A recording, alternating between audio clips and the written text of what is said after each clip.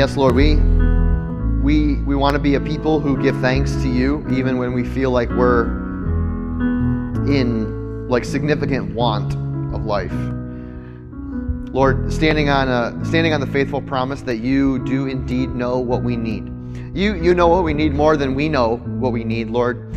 We might think we know what we need on the surface of our lives and our hearts, Lord, but you know what we need down into the depths of who we are.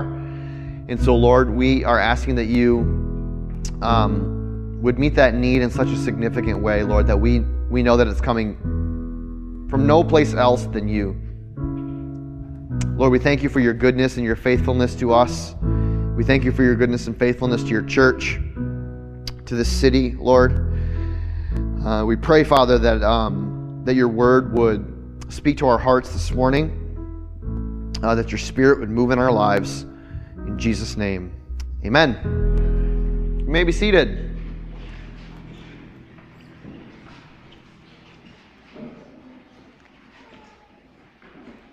Well, good morning.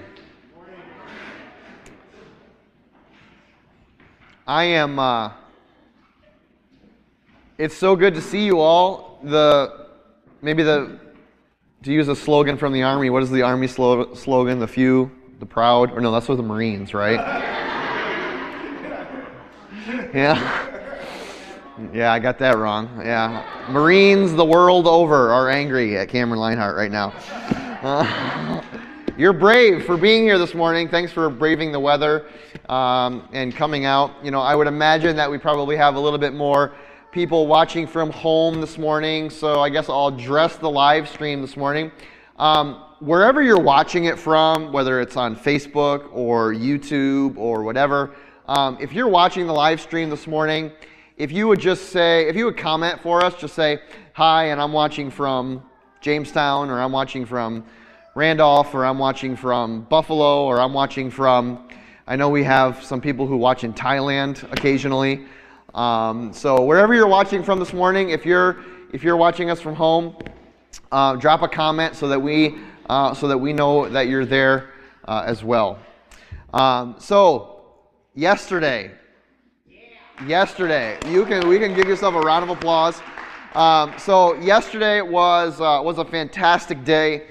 Of course, it was the big Thanksgiving event that we've been preparing for a couple months now, really. And suffice it to say, everything went just amazingly. We had honestly prayed for good weather, because last year it was like just above freezing, but poured down rain all day long, and it was. We were strapping on a joyful spirit in the Lord, but let me tell you what, we were actually pretty miserable last year. It was just hard, right? It was just hard work. And so we were praying for good weather.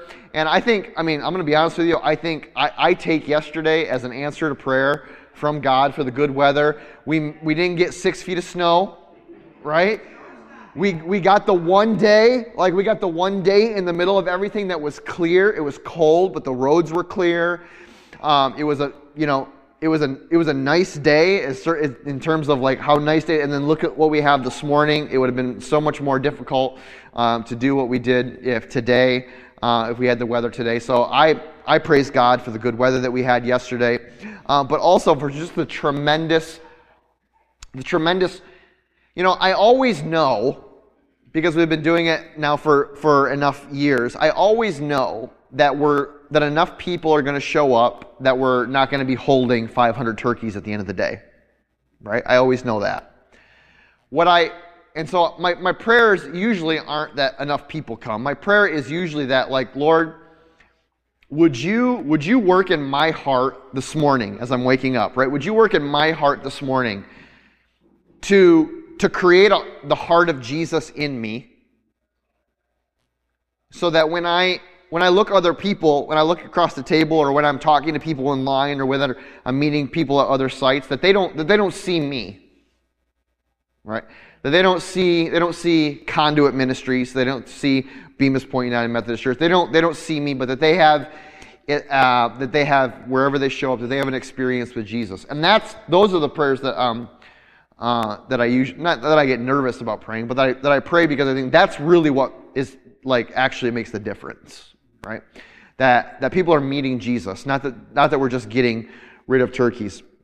We do have, I want to share the numbers with you because the numbers are miracles in and of themselves. They're crazy examples of the way that God takes the little and multiplies it for His glory in the great, right? When we're faithful, okay?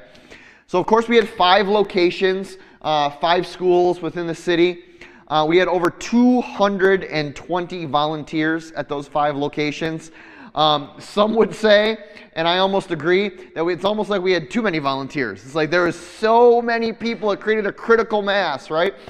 Obviously, 1,250 families were served, right? But those 1,250 families isn't just like 1,250 people or 1,250 individuals. Like I got 7 people in my family.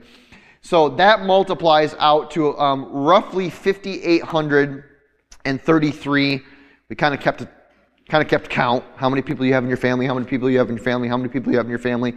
5,800 people. Yeah, 5,800 people. Now I don't know what's the next slide. 30,000 pounds of food. That's a lot of food. 38,000 pounds, or 30,000 pounds. And I don't know if you can go back to the previous slide for me. 5,833 people. That's roughly equivalent to 20% of the city of Jamestown. 20%. That's a big number. That's a lot of people. All right. That's a lot of people and a big percentage of people. So 5,833 people, 30,000 pounds of food. The next slide. Do we have anything else up there for numbers or no? Is that the last one? That's the last one. All right. So, and it was like we weren't there till 9 o'clock either. 2 hours, 2 hours and 11 minutes. All of the sites were very well attended and it just went. I don't know what else to say other than it just went great. It just went great. And so yeah, you can clap. You can clap. It's not. It is a thing to be excited about. It is a thing to celebrate. And it's not. Understand. Listen. And I trust that you know the heart. And I trust that you know my heart. And we've talked about it enough here that it's not celebrating our great effort. Okay. It's not celebrating. It's not celebrating even. Everyone, you might see these things on social media later, and as you like reshare and repost these things, even on your social media accounts, the pictures, the posts, the everything. I want you to be aware of what actually happened yesterday. It wasn't a tremendous effort by a few churches, even though obviously, practically speaking, it was. But the reality is that we did it not for our own name. We did it not for our own glory. We did it not for our own reputations. We didn't even do it for our own personal, individual sense of accomplishment. Or like we did our good deed this holiday season. Now we can do the rest of the fun holiday things since we did our good deed. It's not about that at all. Our chief focus, our singular aim, the one and only thing that we want to happen here is for Jesus to be glorified in our city, for His name to be magnified, for Him to be made great, for people to come to know Him, for people to see an actual, tangible expression of the love of God through the people called His church. That's all we care about. I don't care if Conduit's name gets shared. I don't care if my name gets shared. I don't care about any of that. What I want the name of Jesus shared. So if you're going to share these things on social media, make sure that you're sharing the name of Jesus. Yes, it's great to be proud of your church. Yes, it's a good thing to feel like, yeah, we're a part of something. We're a part of something great. And of course, I want you to love being a Conduit. Okay. but what I want you to love being even more is a Jesus follower, someone who's being discipled to the life and ministry and heart of Jesus, so that you can go out and you can disciple people into relationship with Jesus as well. You can love them. The love of God in you overflows to them. That is what we want to do here. That is what this event is all about. Whether it was 100 turkeys or 1,250, that's all that matters to us, is the name of Jesus. And so as you share these things and as you're celebrating these things, celebrate the name of Jesus, celebrate the work of Jesus. And we'll be trying to we'll put more of these pictures up on social media in the coming weeks and stuff like that, in the coming days, so that you can see them and that you can use them as well. It was a great day. There's a handsome couple that looks like right out of a calendar. Look at that. We're Pete and Lindsay Johnson here. No, they're not. All right. But yeah, well, there's a handsome man. Who's that handsome man there? I don't know. He's not here either. All right. Hey, there's a pretty lady there. Like, get someone who's actually in the room that we can compliment them. There's Craig. What a great picture of Craig. Thank you, Craig, for all your hard work. Yep. Yeah. I'm just so proud of you all. I really am. Truly am honored to be your pastor and to serve alongside you. Thank you. Okay. You ready to dig into the Word of God this morning? Okay. Great news. We're going to be in 2 separate locations, primarily. So, let's see.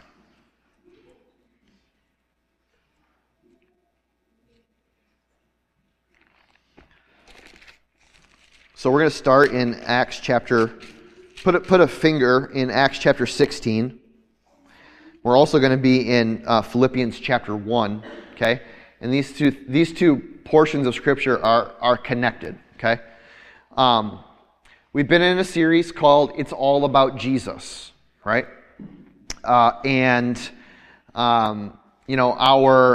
creation is all about Jesus from last week. And the church is all about Jesus, and Scripture is all about Jesus. We're going to continue in Advent, in the Advent season, which is the preparation for Christmas. Advent starts next week, right? Advent is all about Jesus, and we're going to look at the 4 major themes of Advent, right? And how they are all about Jesus. Hope is all about Jesus. Peace is all about Jesus. Joy is all about Jesus. Love is all about Jesus. Christmas is all about Jesus. So this week, though, we're going to talk about something much more uplifting and encouraging than hope and peace and love and joy. We're going to talk about how our suffering and our pain and our trials, they are actually all about Jesus as well. Okay, and I think we got a good word from the life of Paul and his experiences, as well as in the book of Acts. So, here's what we're going to do. Now, you know that, or we should know, and if you don't know, let me tell you. Most of the New Testament, or the kind of the section of your Bible that's in the back, right, was written, about 2/3 of it was written by a guy named Paul, the Apostle Paul.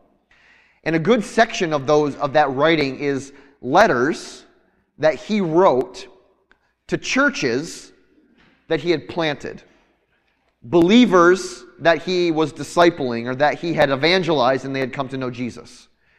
And then in his absence from them, he would write them letters to encourage them, to teach them, to correct them, sometimes to yell at them, right?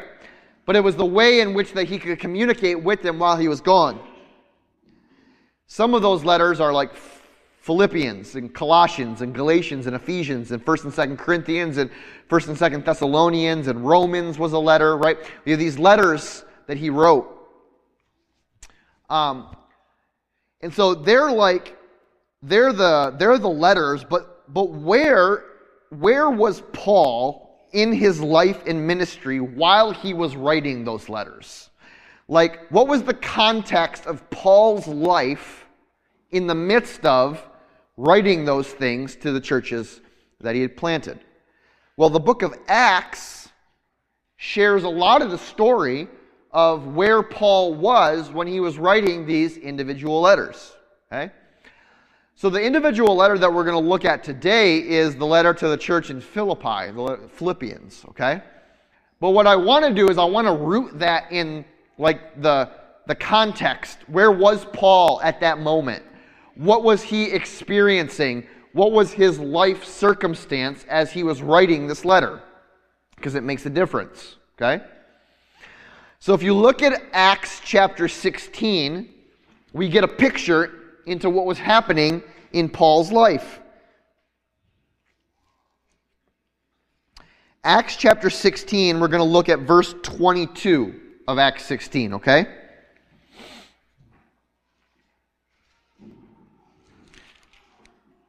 The crowd, they joined in the attack against Paul and Silas, and the magistrates ordered them to be stripped and beaten.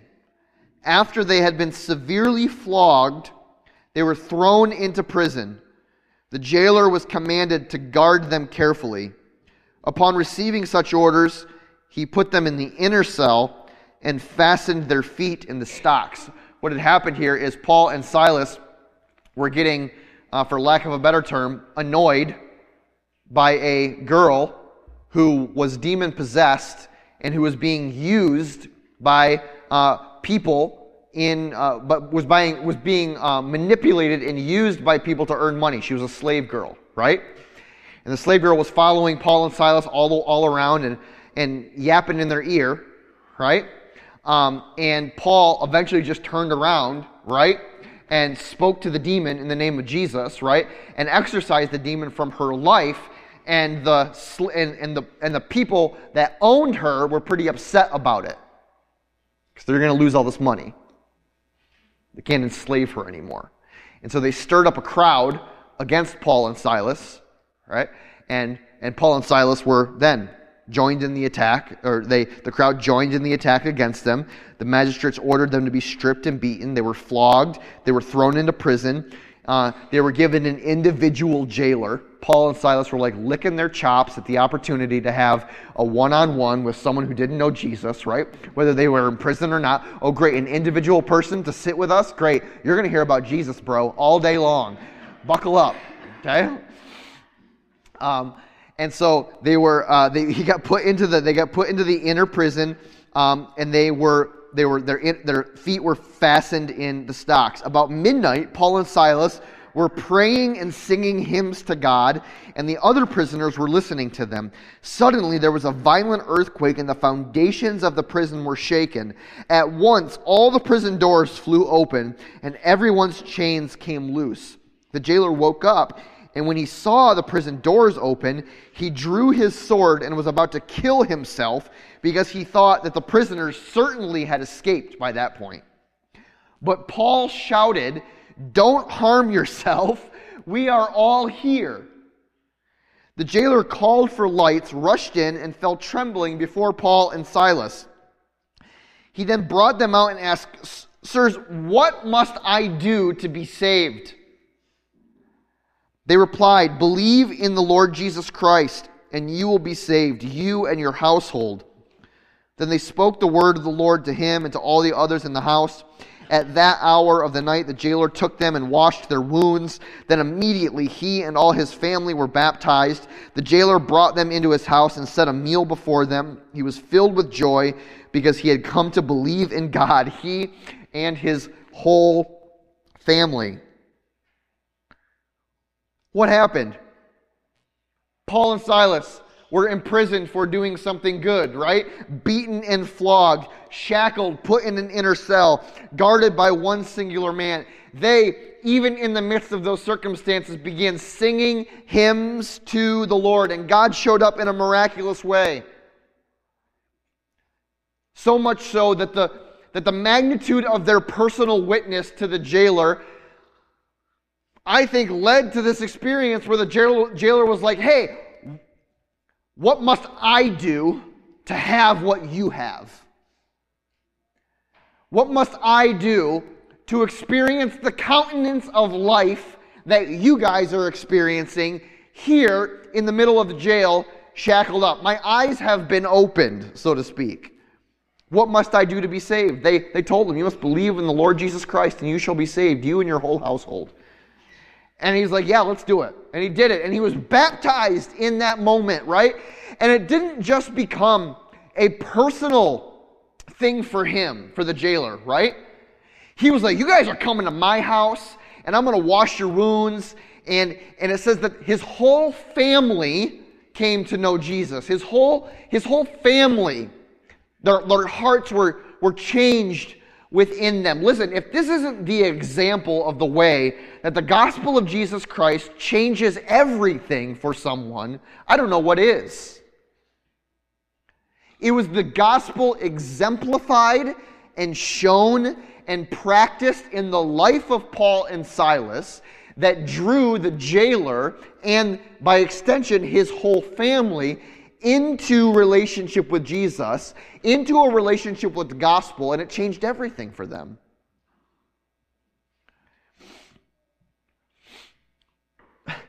Paul was arrested in Philippi. We don't know how long he was in jail when we get the account in Acts, but we know, right, that he was in jail while he was in Philippi, or that he was writing at the very least a letter to the Philippian church while he was in prison, whether or not he was in Philippi or not. Now, I don't know about you, but my guess is that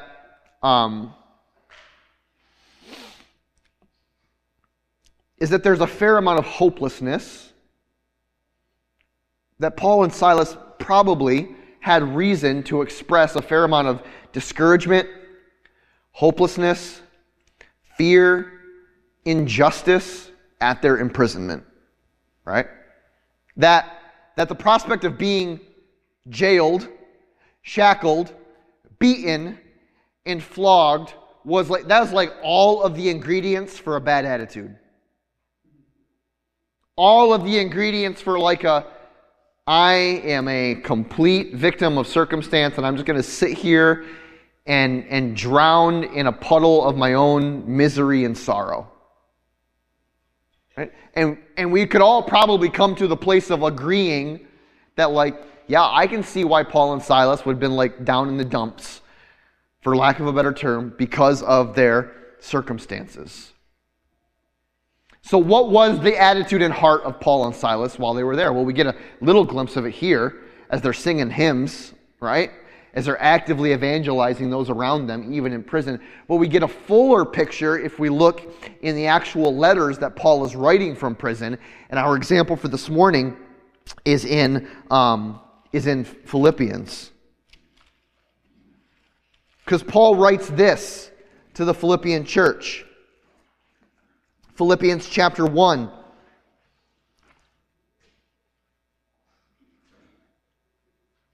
Verses 3 through 5. It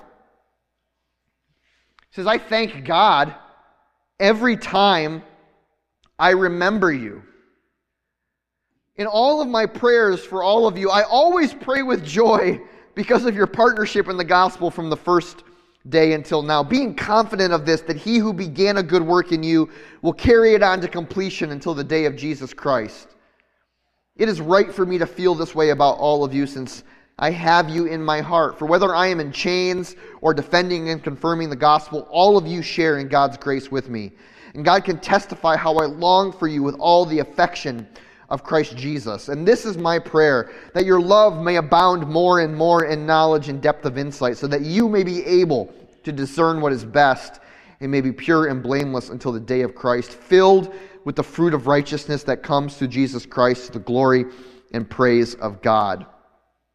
Paul is writing to the Philippians in the midst of a situation that most of us would be just devastated about being in, and he's expressing an incredible amount and heart of joy and thankfulness for the opportunity that he has to lift them up in prayer and continue to advocate for them before the throne of God. He even goes so far as to saying, hey, look, I know that God has the greatest things in store for you, Philippians. That the plans that God has started in you, that He is going to bring them to completion. And I can testify that I love you and I love you and I love you even more as I'm praying these things for you. And I'm going to continue to pray for you.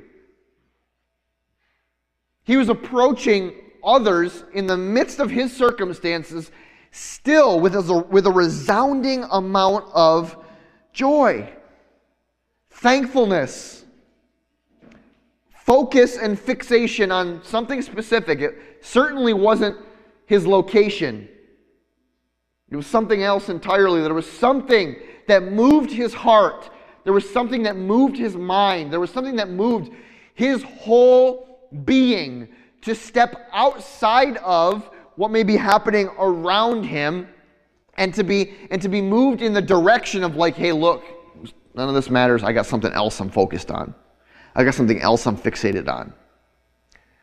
We see the rest of that in the rest of chapter 1. We're going to jump over to our next verse, verse 12, all right? And just, take these words in here.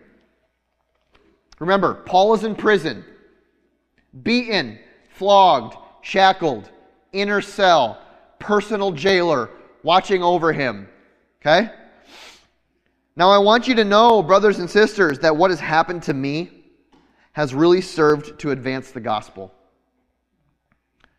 As a result, it has become clear throughout the whole palace guard and to everyone else that I am in chains for Christ. Because of my chains, most of the brothers in the Lord have been encouraged to speak the word of God more courageously and fearlessly. It is true, some preach Christ out of envy and rivalry, but others out of goodwill. The latter do so in love, knowing that I'm put here for the defense of the gospel. The former preach Christ out of selfish ambition, not sincerely, supposing that they can stir up trouble for me while I'm in chains. But what does it matter, Paul says?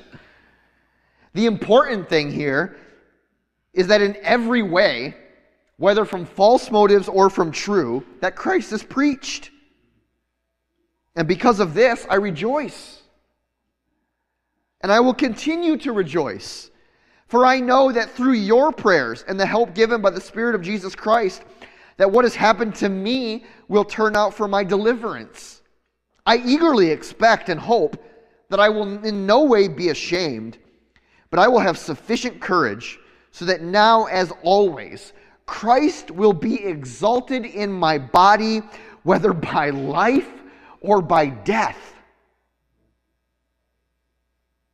What does Paul say here? Guys, we can't lose. Jesus, we can't lose. When the sole focus, when our singular focus is the exaltation of Jesus Christ, in my life, it wins. In my death, it wins. The sole focus, the singular fixation, the one thing that I breathe and live and work and have all of my being in is the exaltation of Jesus Christ. It doesn't matter if it's in life or it doesn't matter if it's in death. Verse 21, for me, Paul says, to live is Christ. To die is gain. If I'm going to go on living in the body, well, yeah, this will mean fruitful labor for me. Yet what will I choose? I don't know.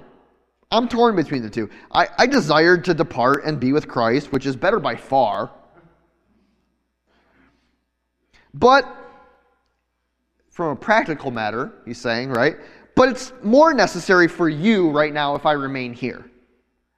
Convinced of this, I know that I will remain. I will continue with all of you for your progress and joy in the faith, so that through my being with you again, your joy in Christ Jesus will overflow on account of me.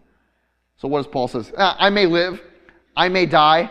I tend to think that God's going to keep me around because I think it'll be a joy and encouragement to your faith. But if I die, no big deal. For me to die, Christ is gain, right? I gain Christ, which is better by far. So in verse 27, he says this. So whatever happens, this is the final encouragement that he gives to the Philippians on this matter. So whatever happens, conduct yourselves in a manner worthy of the gospel of Jesus Christ. That's a good word for us. That's a really good word. Whatever happens at your job, whatever happens when someone pulls out in front of you, right?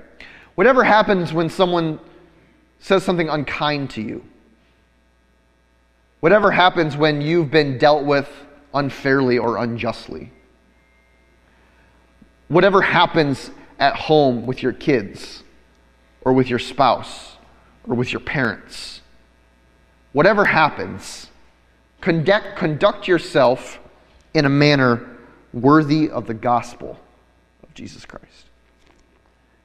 Then, whether I come and see you or only hear about you in my absence, I will know that you stand firm in one spirit, contending as one people for the faith of the gospel, without being frightened in any way by those who oppose you. This is a sign to them that they will be destroyed, but that you will be saved, and that by God. For it has been granted to you on behalf of Christ not only to believe on him, now listen, right? For it has been granted to you on behalf of Christ not only to believe on him, but also to suffer for him. Since you are going through the same struggle that you saw I had, and now hear that I still have. We're going to get back to that particular point there in just a minute, but I want to say this to begin with. It is clear, it is so clear by these words, that Paul had a singular, unmoved passion for his life and even for his death. And that is making sure that others saw Jesus exalted. It was the singular passion of all that he did. It was the singular goal of everything that his life was about. Letting other people see in me my good circumstances or my bad, my absence or my presence, Jesus exalted. The glory of the gospel, the worthiness of the gospel in my life exemplified to others. What did this singular passion produce for Paul? What was the consequence of that in his life? The consequence of that singular passion being about Jesus and nothing else was that it gave purpose to the moments of his extraordinary pain and suffering.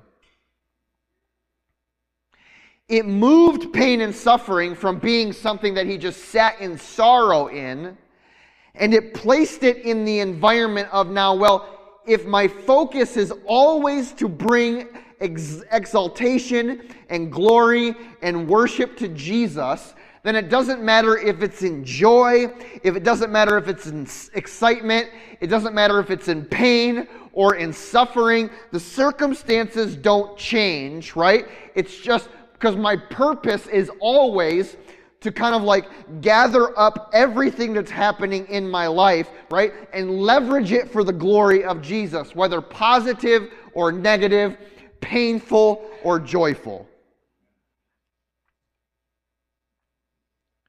See, what I think here, one of my opinions, is that we often get discouraged in our pain, in our suffering.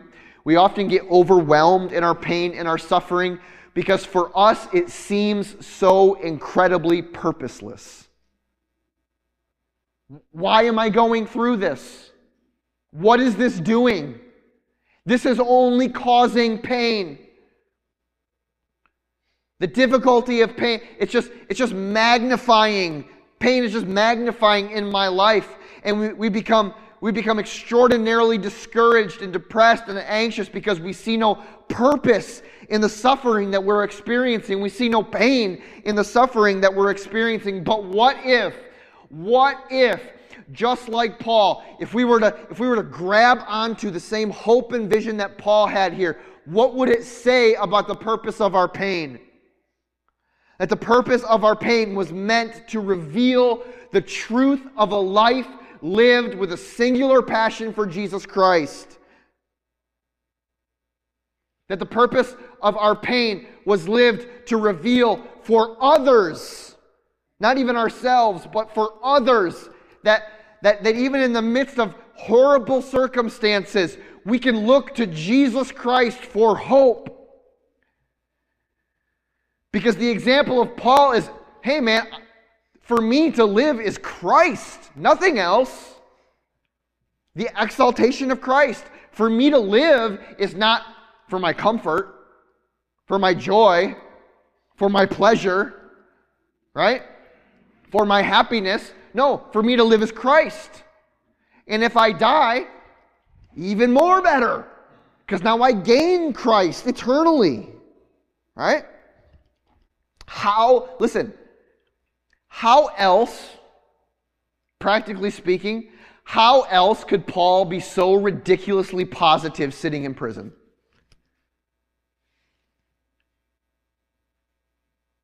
Shackled, beaten. Listen, this wasn't 3 hots and a cot type of prison, okay? This was ancient Near East, Roman government, right? Rocks, dirt, iron chains. See you tomorrow, right? How would Paul stay so ridiculously positive in a moment like this where he could actually write a letter to other people saying, man, I give thanks for you, and I am just so full of joy for your witness and faith. If I was writing letters in a situation like that, man, whew, right? I would want to hope, right, that my heart would be so tuned towards, hey, look, listen, I'm going to leverage this situation for Jesus Christ all I can. There's not a person that's going to get within 5 feet of me that's not going to hear the gospel, because for me to live is Christ and die is gain. I don't care about my circumstances. I don't care what's going on. For me to live is Jesus Christ. Let's go. But it's obvious that this was Paul's life, right? That this was his heart. How else could he be so completely tuned in to that?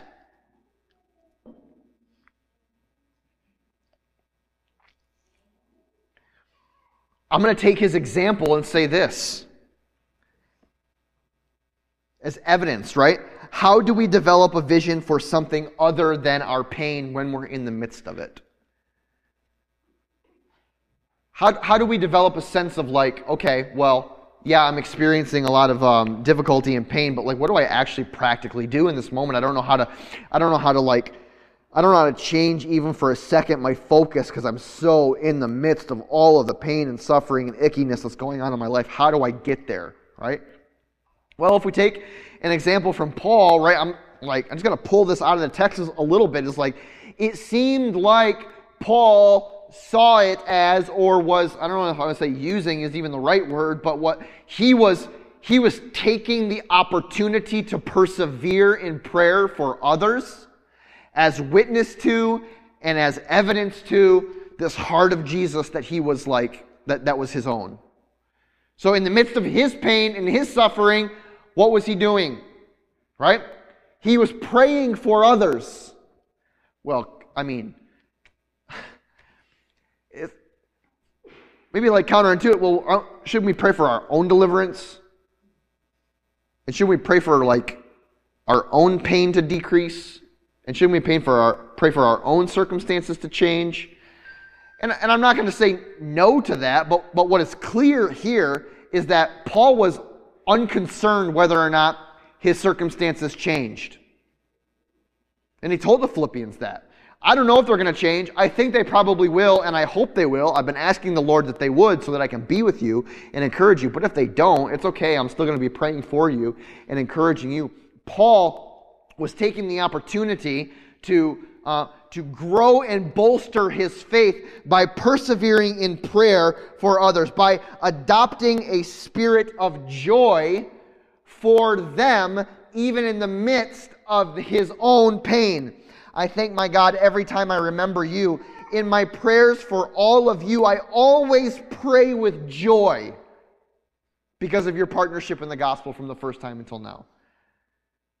That Paul was adopting a spirit of joy towards others. Joy not in like some false sense of happiness, right? But no, a deep countenance despite our circumstances that are built on the confidence of God's goodness no matter what would unfold. Joy. Not happiness. Joy. Paul's prayer for the Philippians was for God's greatest thing, even in the midst of his deepest pain. I'm praying that he who began a good work in you will carry it on to completion until the day of Christ Jesus. What we also see here as we hop up to verse 12 through 14 is this. Now I want you to know, brothers and sisters, that what has happened to me has really served to advance the gospel. As a result, it has become clear throughout the whole palace guard and to everyone else that I am in chains for Christ. Because of my chains, most of the brothers in the Lord have been encouraged to speak the word of God more courageously and fearlessly. Listen, do you know that there is such a thing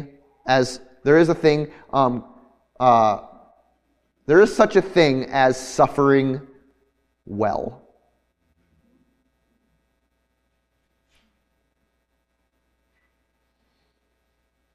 There is such a thing as suffering well. Suffering well does not deny the reality of our own pain, right? It's not some mind trick to say, well, no, I'm fine. There's nothing going on with me. Like, no, I'm going to suffer well by saying nothing is wrong. By just completely being in like a mental and emotional repression, suppression, denial of the pain or the circumstances of our lives. It's not what suffering well is. Because there actually is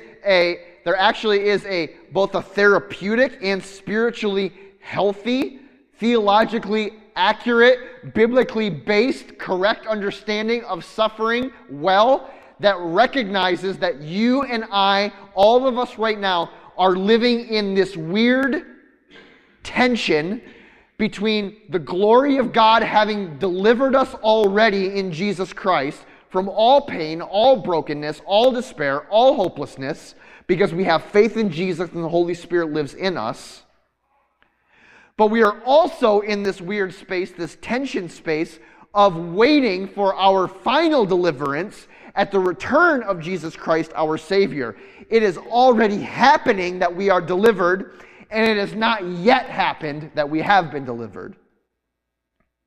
And so we live in this space of recognizing both. Recognizing that, yeah, I am still experiencing pain. I am still experiencing hardship. But I know, right, that my future is held and tethered to the goodness of Jesus Christ.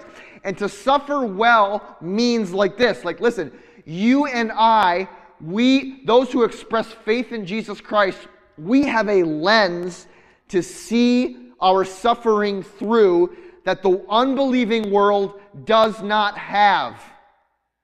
We see that through the finished work of Jesus Christ, right? That there is sin and brokenness in the world, that Jesus has come to restore all things, and that through his blood, all things are being redeemed by faith, right?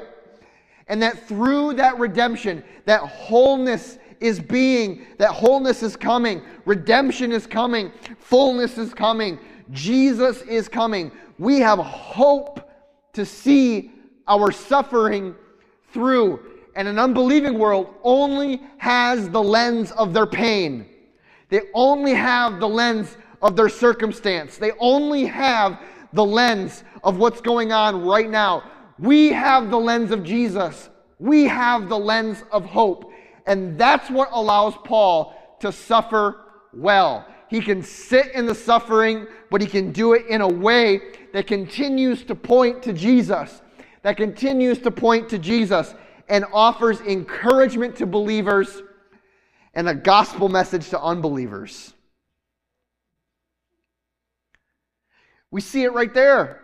Verses 12 through 14, what happens? Listen, look. The way that we suffer, the way that you and I suffer, can be an encouragement to other believers.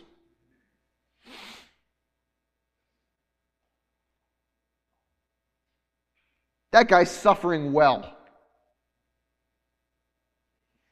He's keeping his eyes and his heart focused and fixated on Jesus.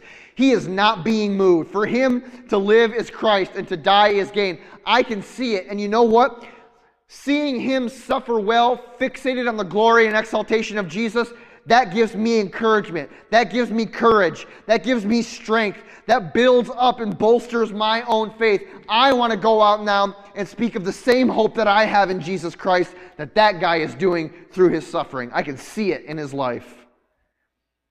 As a result, it has become clear throughout the whole palace guard and to everyone else that I'm in chains for Christ because of my chains.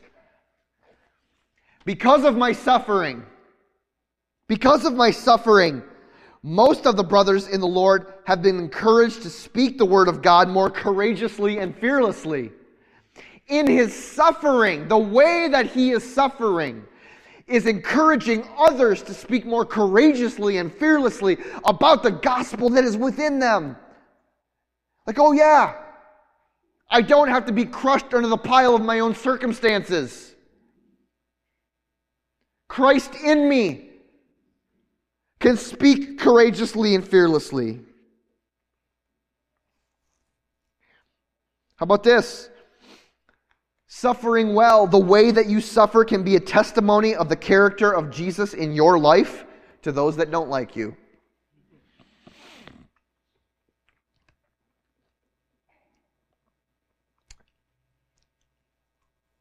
There are people that don't like you. You know that?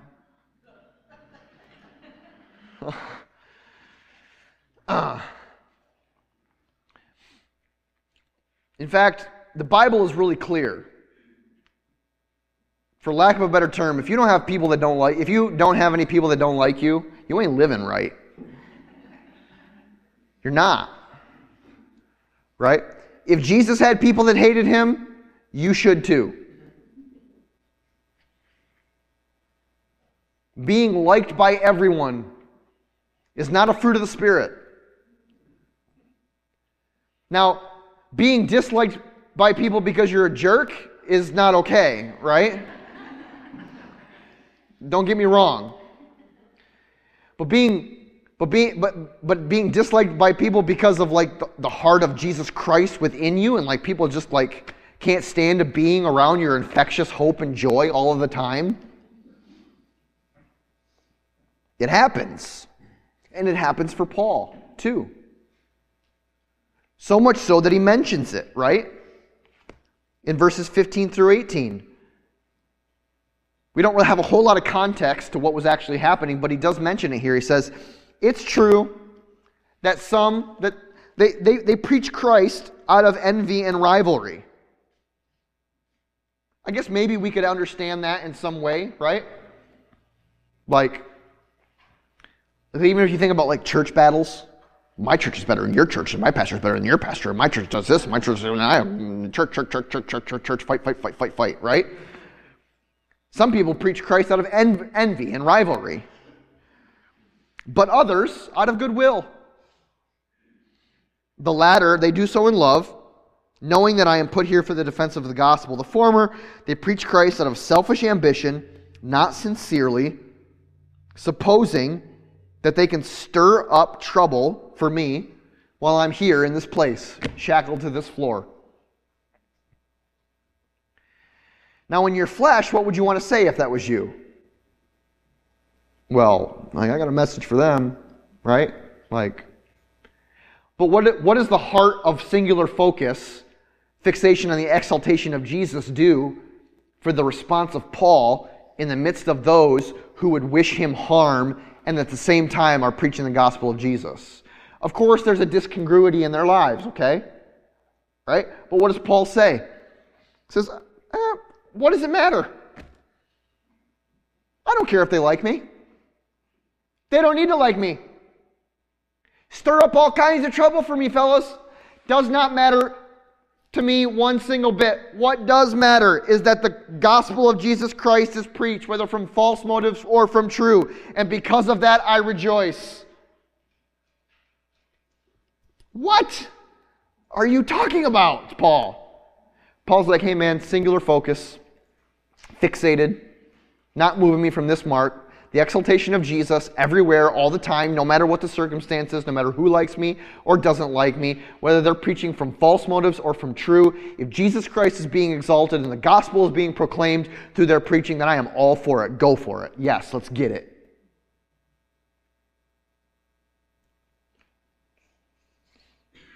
The way we suffer can be a testimony of the character of Jesus Christ in our lives, even to those that don't like us. The way we suffer can bring an unbelieving world to see the power of the hope that we have in Jesus. The way that we suffer can bring an unbelieving world to see the power of the hope that we have in Jesus. This is what happened with the jailer in Acts chapter 16. This is exactly what happened. If you go back there, right? It's perfectly clear. Well, you see in Philippians chapter 1, right? In verse 13, as a result, it has become clear throughout the whole palace guard that I am in chains for Christ.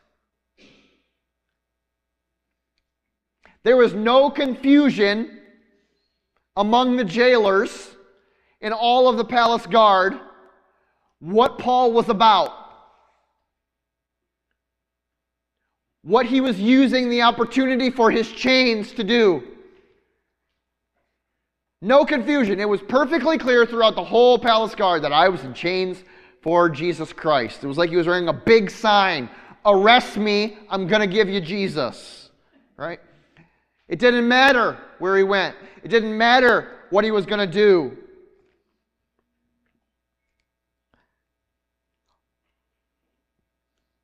And you go back to Acts chapter 16 and we see it in verse 31. What must I do to be saved? He asked. Believe in the Lord Jesus and you will be saved, you and your household. Then they spoke the word of the Lord to him and all of the others in his house.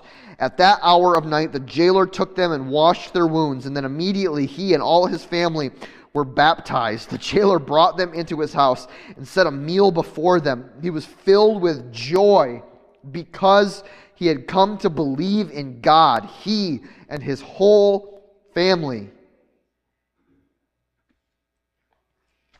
That it was through the good suffering of Paul and Silas that an unbelieving world said, there is something going on in the life of this person and I must know it. Because no normal person would be acting like this guy's acting. But it's clear that he's here for a different reason. It's clear that he's walking through these circumstances like completely opposite of the way the rest of the world is doing it. It is clear that he is in chains for Jesus Christ. All of this is impossible without the singular focus of Jesus and his glory. All of it.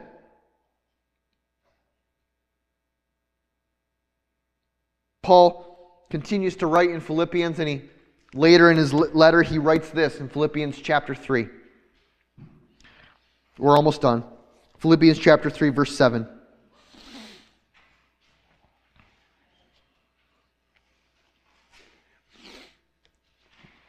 He says this, but whatever, take the whole of what we just said, right? And scoop it up into this one moment. Here. But whatever was to my profit, I now consider a loss for the sake of Jesus Christ. Hey, whatever is good about me, whatever was noble about me, whatever accomplishments I had, whatever was focused fully on me, whatever circumstances were about in my life, whatever I have gained or done or is good about me, whatever was for my profit, it's a loss, it's a wash throw it away for the sake of Christ. What is more, I consider everything a loss compared to the surpassing greatness of knowing Christ Jesus my Lord, for whose sake I have lost all things. I consider them rubbish, that I may gain Jesus Christ and be found in him, not having a righteousness of my own that comes from the law, but that which is through faith in him, the righteousness that comes from God and is by faith. I want to know Christ and the power of his resurrection and the fellowship of sharing in his sufferings, becoming like him in his death, and so somehow to attain to the resurrection of the dead. A singular focus, saying that everything is a loss compared to the surpassing greatness of knowing Christ Jesus my Lord, for whose sake I have lost all things.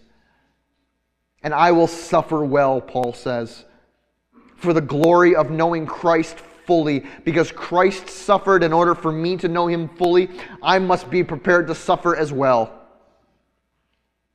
Of course, we talked about that earlier. For you have been granted to you on behalf of Jesus Christ, not only to believe in him, but also to suffer for him, since you are going through the same struggle that I have and now here that I still have.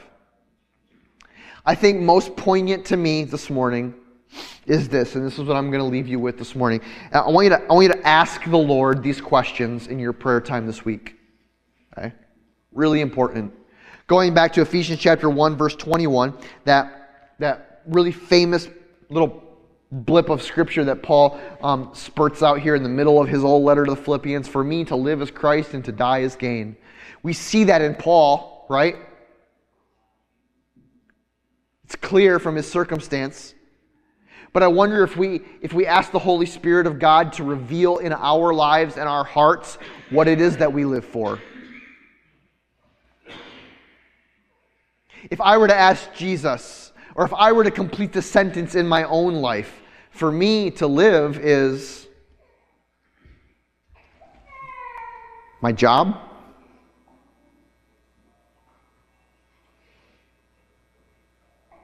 my reputation. For me to live is making money. For me to live is my kids. It's a good one, right? For me to live is my spouse. For me to live is my church. Close. Not quite. For me to live is what? Ask the Holy Spirit of God to answer that question in your life. God, if I was honest with you and honest with myself and honest with everyone else around me, how would that sentence be completed? For me to live is... Ask the Lord to uncover and reveal the singular focus of your heart.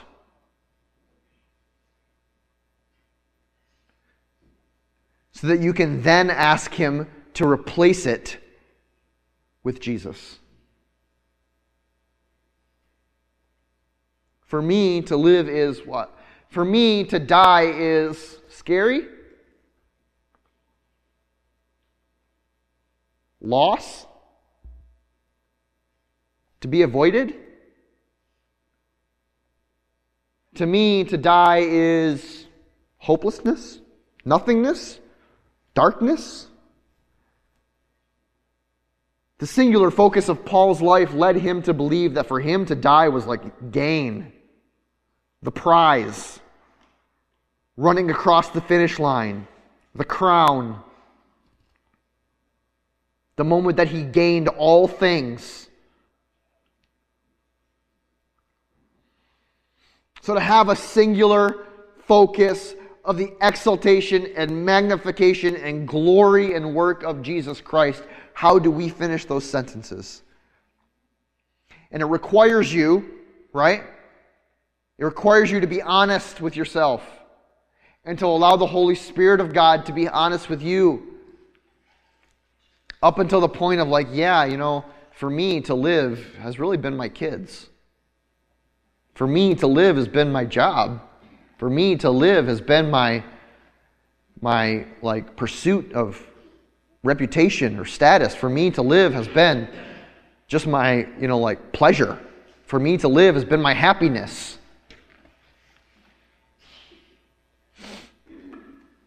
For me to live is Christ. For me to die is gain. Let's pray.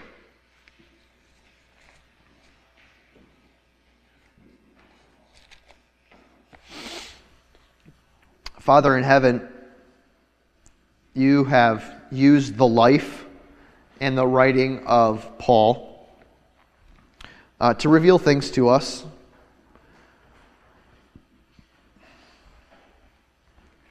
Lord, give us a continued and increasing passion and love for your word. Plant the seed of your truth deep within us.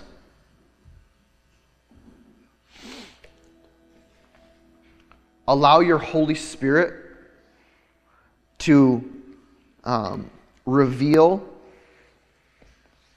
what we are giving our lives to. Lord, and then move us to a place of humility and a posture of surrender that we might replace whatever that thing is with Jesus Christ himself. Not the idea of Jesus, not knowledge of Jesus, not trivia about Jesus, but Jesus himself.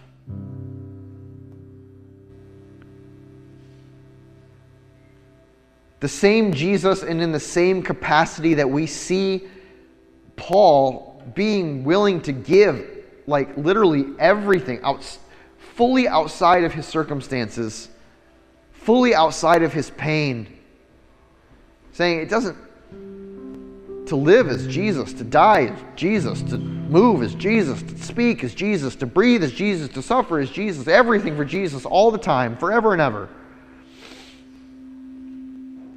Let it be for us, Lord, the same. So fixated, so full, so completely and totally grounded in that reality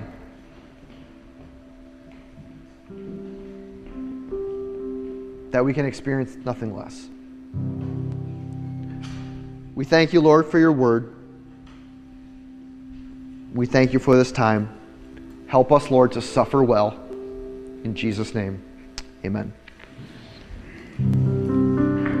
This is my prayer, that your love may abound more and more in knowledge and in depth of insight, so that you may be able to discern what is best and may be pure and blameless until the day of Jesus Christ, filled with the fruit of righteousness that comes through him, to the glory and praise of God. Whatever happens, conduct yourselves in a manner worthy of the gospel of Jesus Christ. Amen. You are loved, Conduit. Have a great week.